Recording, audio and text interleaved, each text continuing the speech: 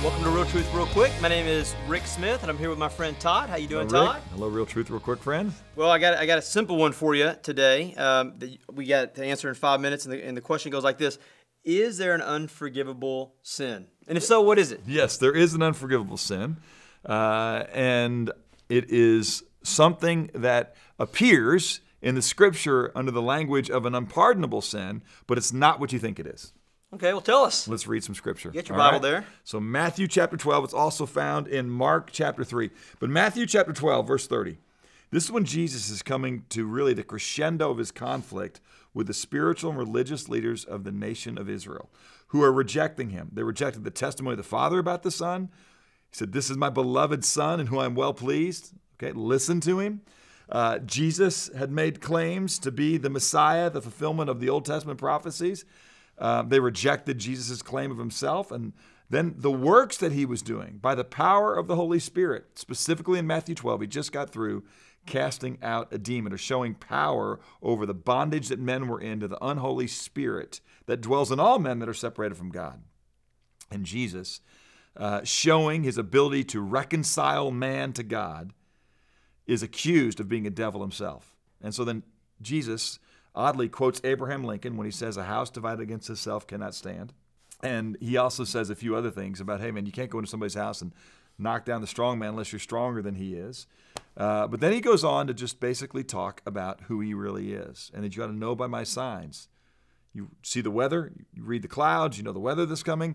You ought to know by what I've done who I am.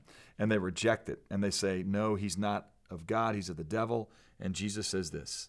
He says, "He who is not with me is against me. He who does not gather with me scatters. Therefore I say to you, any sin and blasphemy shall be forgiven people, but blasphemy against the Spirit shall not be forgiven."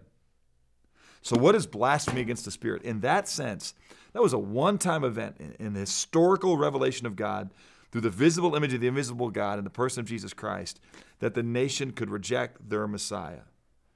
And so there was judgment that was placed on the nation, which is why right after this in Matthew 13, Jesus begins to teach about the coming kingdom through parables. And so the question is presented, well, what is going to happen if the kingdom that was to come and the people that are in it reject their king? What's the kingdom going to be like?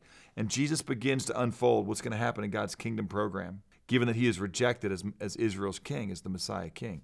Now, let me just say this.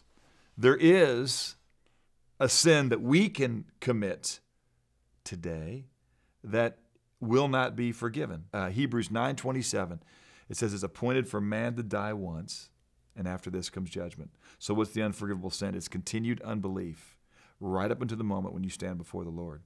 So if you've never come to the place where you personally accept Jesus as your Savior, you're putting yourself in a position where you have no provision for your sin, and that is unpardonable. Your works will not be sufficient. They will be deemed as filthy rags. And unless you take God's provision to be reconciled to him through the finished work of Christ on the cross, where the perfect God's justice was perfectly met through the perfect sacrifice, there is no forgiveness. So we can't commit the sin of Israel, which, by the way, that was a statement of judgment on the nation of Israel. Your leaders are going to take you away from me, but there were still individual Jews, both in that day and today in smaller amounts, that are trusting in who Jesus was. The whole early church was Jewish people. But the nation of Israel went into a time of judgment and suffering. The unforgivable sin today, Rick, is continued unbelief. Any other sin, if we confess our sins, he is faithful and just to forgive our sins and cleanse us from all unrighteousness. Good stuff. So what you're saying is there's an unpardonable sin, but a Christian can't commit it.